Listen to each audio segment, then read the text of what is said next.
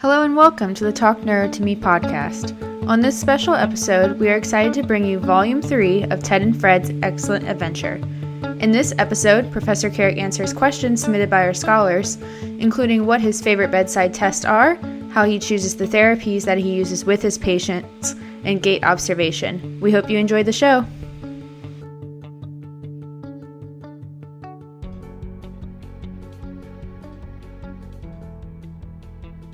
Hello, my name is Dr. Freddie Garcia, and we're here with Professor Carrick, and we are back on Ted and Fred's Excellent Adventure. This will be volume 3, I guess, and we have more questions. And Professor, are you ready? Yes, I am. Good to see you, Freddie. Good to see you. Always a pleasure. All right, let's see here. Somebody did comment, Professor Carrick, you're beautiful. What sort of skincare products do you recommend? I swear to you, that's a real question. I told them they could ask anything. This is what they submitted. They said, you are beautiful, with an exclamation point, not even a period for a statement. They really wanted you to know that you are beautiful. Well, brilliant question. A good observation. Boy, I could really have fun with that one, couldn't I? Like I take 11 or I have no idea. Well, thank you. All right, we'll get to a different question. Irish Spring. So that's your lovely smile. That's amazing. All right. Here's a good one, I think. That's crazy fun. What is something related to neurology that you once believed to be well established and widely accepted that either yourself or another researcher has now proven to be false and replaced by a newly accepted axiom? That's a great question. Boy, there are a lot of them, but one of the biggest one is after concussion and rest. When I, started in this clinical game, it was standard that if you got your bell rung and you had a severe concussion, that you just rested, turned the lights off and let things go. And up to very recently, that really was sort of the standard. And I just didn't like that. It never made sense to me because, I've had, some, you talked to me for a few minutes and know I've had some head trauma too. But getting back up into the game was always very important for me and for patients. So I was conservatively aggressive where I would take patients and get them doing things, right away. So we would have patients that could hardly walk, and I'd have them on the ice within a couple of days. The results were phenomenal. So the consensus, and I'm not saying it's directly attributable to what I've done, but I can tell you, looking at our history of what people have done and what we've done, there's been a big change. And now in research, there's great comparisons between the early introduction of aerobic exercise and other concomitants. And that idea of rest is just not cool. Same thing happened with low back. When I started, if you hurt your back, they put you in bed rest, for a couple of weeks. And that's something that we have never done. And our results were phenomenal. When I started practice, there was no evidence-based or evidence-informed aspect for anything that I do, even musculoskeletal. There were no good studies for low back or neck, especially with manipulation. Those are coming. If you wait for all the things to come, you're going to be dead. So observations, making common sense activities. So the idea of rest is something. Years ago, people would have a surgery and they'd stay in bed, or deliver a baby. They'd stay in bed. Now, my gosh, the kid is out and the mom is up, and they're getting them to move and walk and try to get home. Or if you've had a major surgery, you're up and you're walking. So this movement and exercise has been a great paradigm shift from the things that we thought of before. And I think that's revolutionized the treatment of neurological syndromes, whether it be, walking and Tai Chi exercises to prevent dementia or Alzheimer's disease, and bicycle riding, with Parkinson's and things like that. So movement, not resting, getting up. And of course, in our job, movement is almost central to most of the things we do. If the joints can't move well in what we call these kinematic chains, there are consequences. So that's been revolutionary just a few years ago, and I think we're going to find more things like that. There's a whole load of other things, but we'd go on for the rest of our days. I think that's pivotal. Excellent. I'm glad you mentioned kinematic change, because I think the next question after this one, we'll kind of go into that. But first, I have one that I think is a pretty good question. They said, Professor Carrick, if you only had 5 bedside tests you could use, which ones would they be and why? And they also wanted to know, what are your top 5 therapies you love to use? So let's go bedside tests first. If you could only have 5. I mean, that's a tough question. It's a good question. That's very tough. Well, I can answer that really easy on the top 5 tests if every patient that I saw had exactly the same presentations. And quite frankly, what is really the top 5 for you, if you're my patient, and the person next to you might be completely different. So some people demand different things. But the top ones, of course, blood pressure is really a super important test. I think the pupillary light response is just a must that I really, go to. And now we've got that pupillary light reflex app that's so cheap. Yeah, PLR app. Yeah, that's amazing, and I think that's just really a big come home to. One of the best tests that you can ever imagine is not doing any tests, but just looking at somebody. That is, to me, 90% of the battle, whether their degree of blink responses have decreased, whether they have a type of hypomemia, their spontaneous aspects of smiling, when they're walking into the room, is there a difference in an arm swing or not? Is their gait parameters different? What is their stride length? So I would say that the best tests are not doing a test and just observing the function of an individual patient. I like to look at their intake forms, the way they sign their name, looking at, especially with our older people, is their handwriting getting smaller? Is there a diminution? Things that we see classically in Parkinson's. You can see a tremor on somebody's signature. Even before you see them, you can give you an idea of things that are happening. But again, observations are the best. But the big thing, blood pressure, the pupillary light response is really, really super. I like to look in the eyes. For me, it's indispensable. I like to see the caliber of the vessels. Really good with a variety of diseases, but also just looking at VA ratios and things like that. If you had to pick something that you wanted to see someone do, is like, can you stand up for me? Let's see how they can get out of a chair.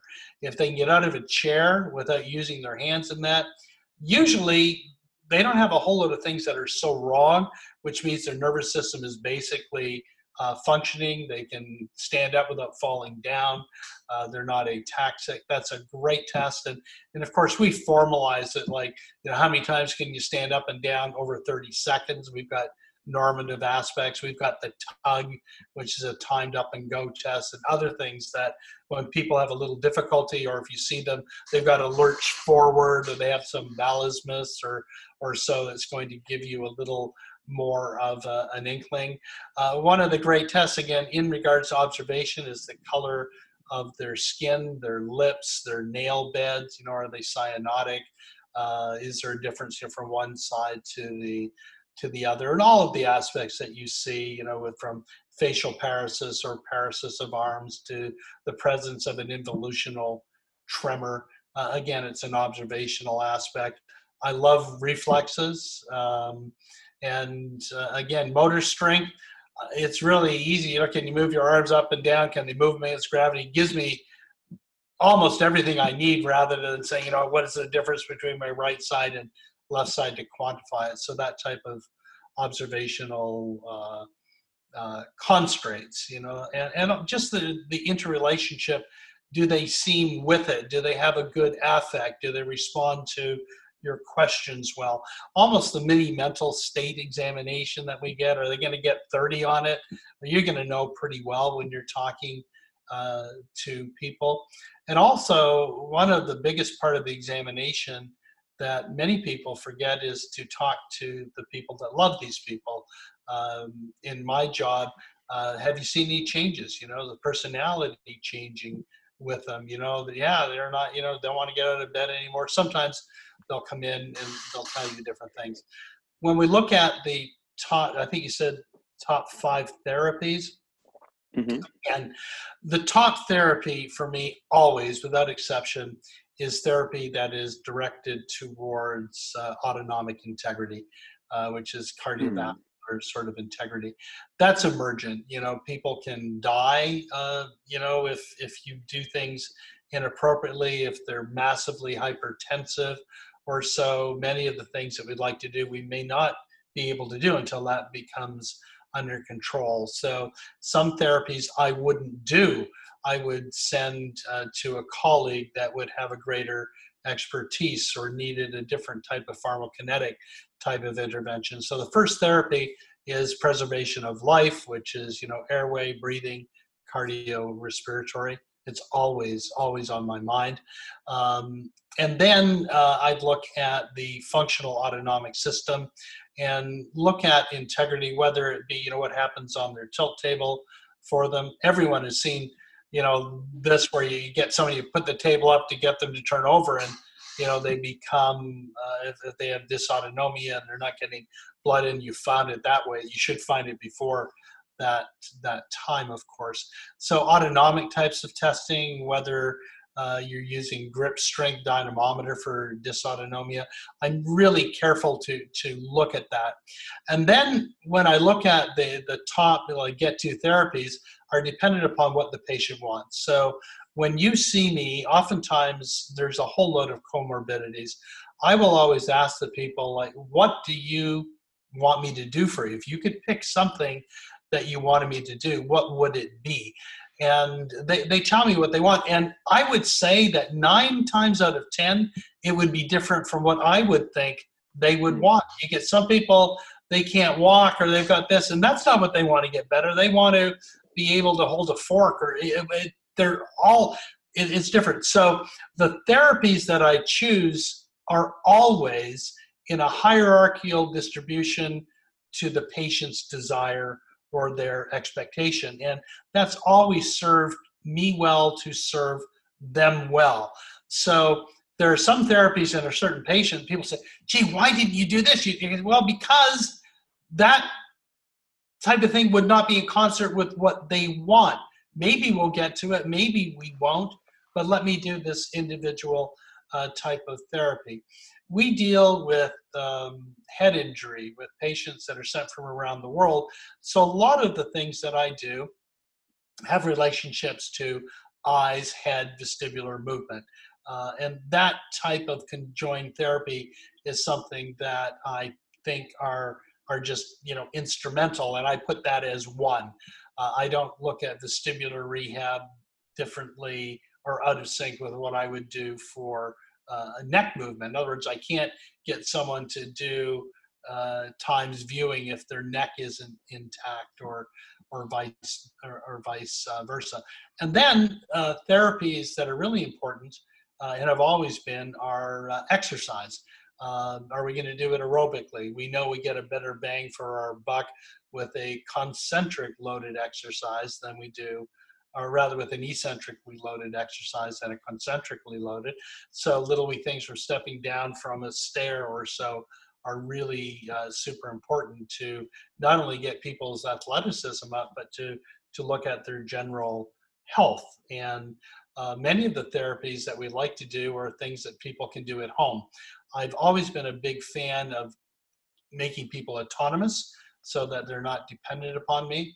But I also don't want them to do things that are not appropriate. So sometimes you can get people to do a whole load of stuff that really can complicate things. So I like them to do things under my direction. For instance, if you're looking at somebody that are doing fast eye movements to a target, I don't like them to do that at home until they're efficient at it.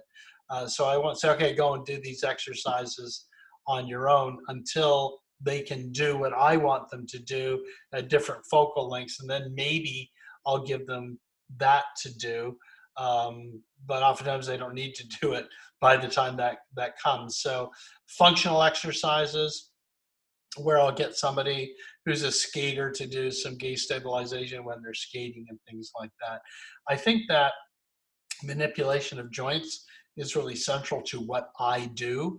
And I think that central relationships of putting it in my top parameters of therapies is such that I do it with skill that I've developed. I'm very comfortable with that skill, and I don't do anything that I'm not skilled at. So that is something.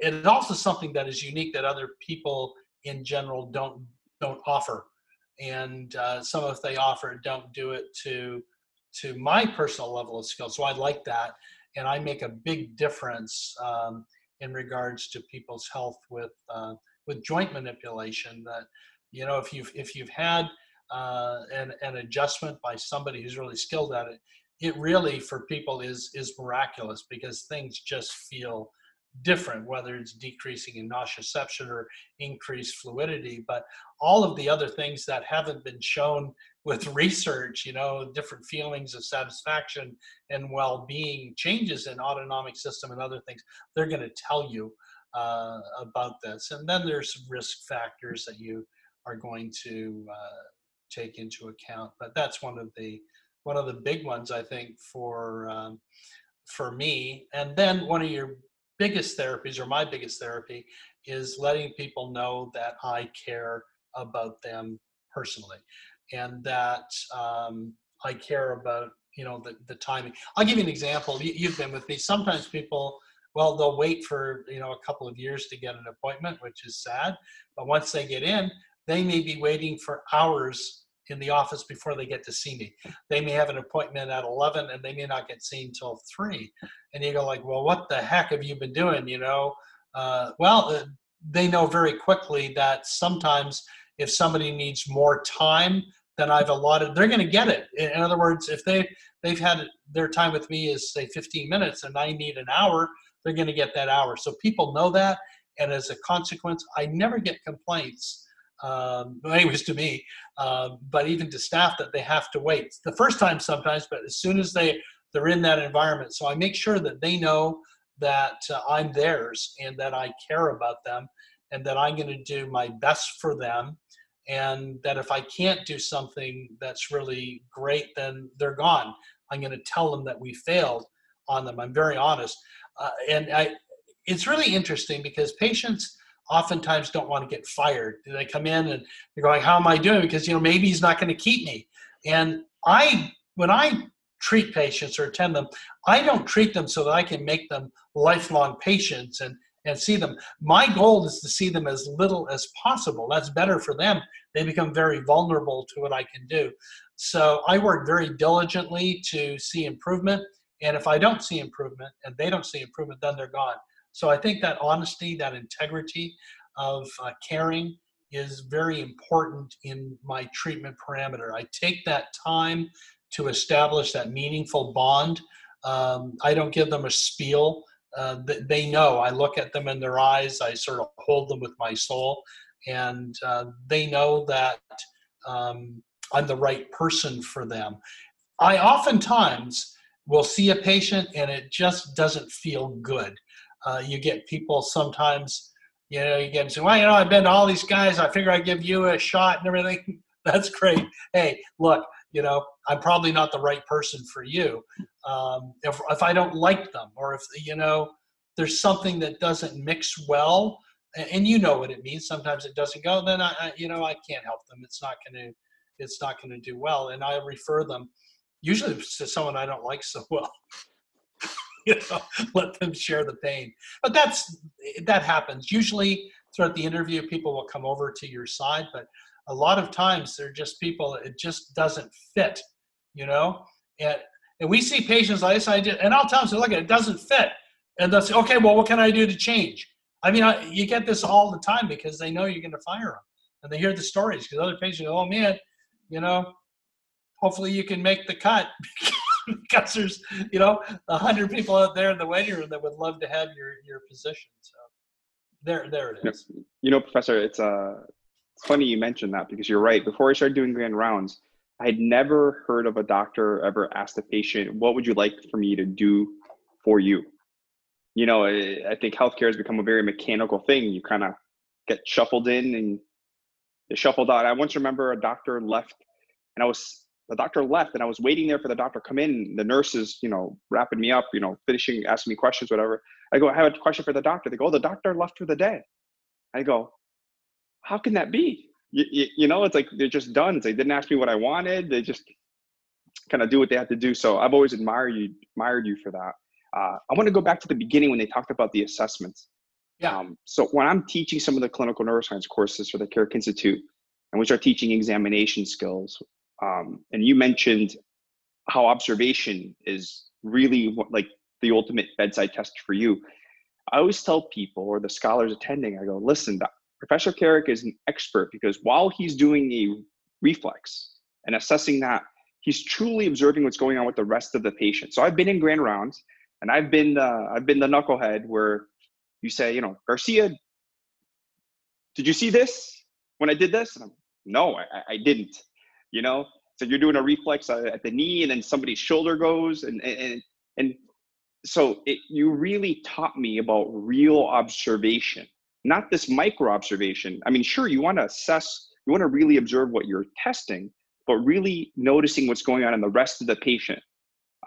You taught me about how you would communicate from one side of the patient to the other, just to see their eyes deviate one way, and how you were observing their skin if it was becoming flush, how you would use humor to see if they would have changes in their voice, in their face with expression, having their eyes be positioned to the left or right and what was going on. That to me was very eye-opening as a clinician, and something that I think when people are watching and reviewing tape of you doing your work, they're not observing all the things that you are observing. And I think that's the difference between a novice and an intermediate, and then eventually an expert.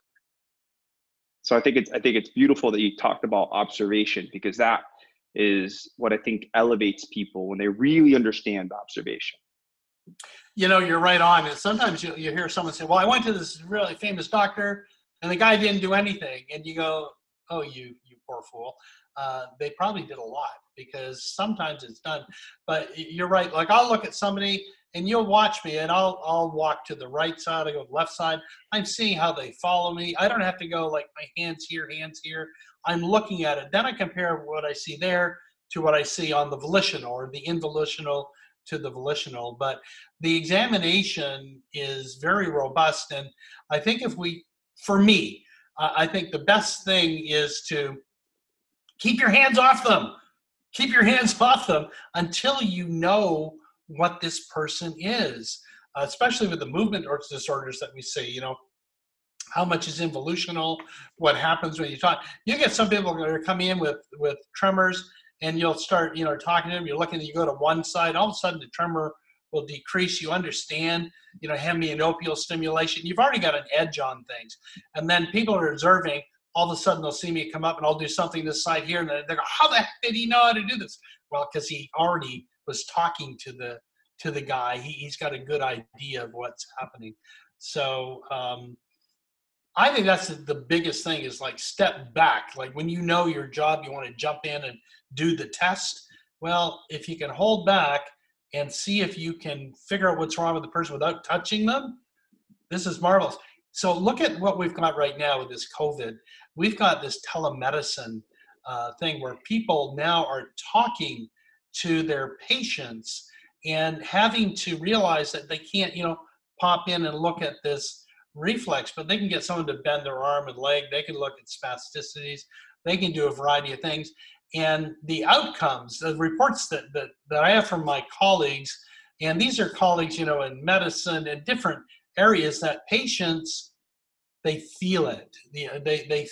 They feel almost a more empathic nature, and you can't be like a jerk and then come in and then be empathic in your office and then go out and then be the jerk again. You either have empathy for people or you don't have it. And if you don't have it, then healthcare is probably not for you. And you can see people, they almost defraud the universe because they're not empathic people. They get it, and then it's like, the crap. you hate to say conning patients, but you go through and you do this, boom, boom, you're going to scope your knee and you're thinking about, being on the golf course or something like that. So I think empathy is really important. Observations are great. So your top thing is observation and Right. do the examination without your hands. If I was going to guess, because I was already kind of making a list in my head, and I thought for sure one of the first ones you're going to say was going to be observing gait, because I know you are a master of observing gait, and you have taught us, including me, how important it is and how much information there is. And I'm still learning about gait. Like every time I learn something new, I am astounded at how valuable it is as an assessment, which leads me to this next question. Are you ready? Yeah. All right. This is specific to gait. They say, Professor Carrick, can you give us some insight regarding the significance of heel strike? You've spoken many times about its importance and would love to hear about what happens at the moment where our body tries to win over against gravity. What control mechanisms are required? What are the most common failures? And how does a well-integrated system benefit from the various stimuli associated with a successful heel strike? And they put their name on this one. That one comes from Dr. Russ Hornstein. Dr. Russ is awesome. So it's good to see a question from him. Tell us about heel strike. Boy, that's the rest of our life sort of a question. Heel strike is super important. When you look at gait, you can divide it into single stance phase, double stance phases, swing phases, and things like that. So when you look at heel strike, basically is the termination of a swing and the ability to accept gravity on the heel rather than a flat foot is a whole constellation of discussions. But here it is. The faster you walk, or from walking to running, the greater the amount of force will be occurred when you end your stride. So if you're running and you can imagine, boom, you're going to have a greater amount of force. Or when individuals can't accept a greater amount of force, usually their stride is less, or their stride may be less if they can't balance themselves in regards to swing, or a variety of other types of concomitants. But at the basis of it is that the heel strike is a significant portrayal of the acceptance of force. It's different than the push-off, which is the transferring, and not plyometrically or so, but the pushing off generating force, the heel strike accepting force. And when you accept these forces, you cause a perturbation of your head, largely because you strike it, you have a shock wave, if you can think of it that way, that goes all the way up to your head, and it causes you to be like a little bobblehead. So every time you hit the ground, it comes up so much that an average person, not an athlete, just someone that's having a little stroll in the park, talking to their neighbor, is going to bobble their head or have a perturbation of about 0.5 hertz, up to 5 hertz, which means oscillations, per minute. If you're running, you're going to have 20 hertz oscillations. So heel strike is really important to look at how the body accepts the force.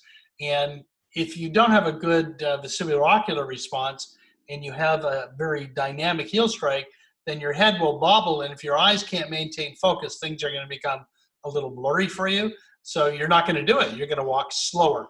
So we want to look at speed, the length of stride.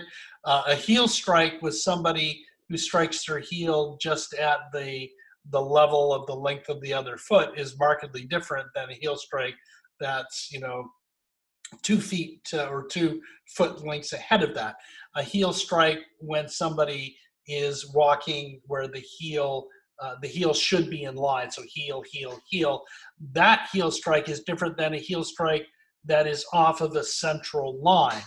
A heel strike with someone who has a circumduction gait, or somebody who has a peroneal nerve lesion, or somebody's got a little bit of a foot drop, or somebody who's got an abnormal hip mechanism where they have to swing their foot in to accept that strike, will be seen with a different wobble or a different change in their hip. So without making people completely confused and thinking that my answer is worthless to Russ or somebody else. Heel strike is dependent upon where the heel came from, so that a heel strike in a central line gives a different parameter of windows from a heel strike coming out. So if we look at ankle, knee, hip kinematics, if you swing your foot over and you strike your foot coming in with a medial aspect, that torsion on your knee is markedly different than if you came in a scissors type of a fashion. So it's important for so many different varieties, which is why we spend so long talking about it in detail, but it is not part of human gait kinematics that can be taken out of the whole. So when we look at gait, we look at heel strike, push off, swing, single phase, double phase, time, cadence, and all of these parameters together. And that's how you need to understand gait, not by taking one of this infinite numbers of components out. You need to look at what's happening with the arm, what's happening with the head orientation, what happens with their mouth, what happens when they dual task, all of these other sort of things. But taking it right down, the heel out of everything else is that one moment in human existence where the body is accepting a force and not generating, just accepting it. And the consequence of that force can be just, phenomenal. It can result, like if something hurts, you're not going to strike so well. You're going to have a flexor reflex afferent and other things. So the way a person accepts heel strike can tell you what's happening in their ankle, their knee, their hip, their low back, their shoulders, their head from a biomechanical standpoint. If they're in line, the way they accept force can tell you a lot about their cerebellum. It can tell you a lot about their basal ganglia. It can tell you a lot about the tonus of muscles. If you can't swing your leg forward, your heel's not going to be striking. If you've got really tight hamstrings, for instance. And so we look at that in regards to the types of ellipse that they might have and everything else.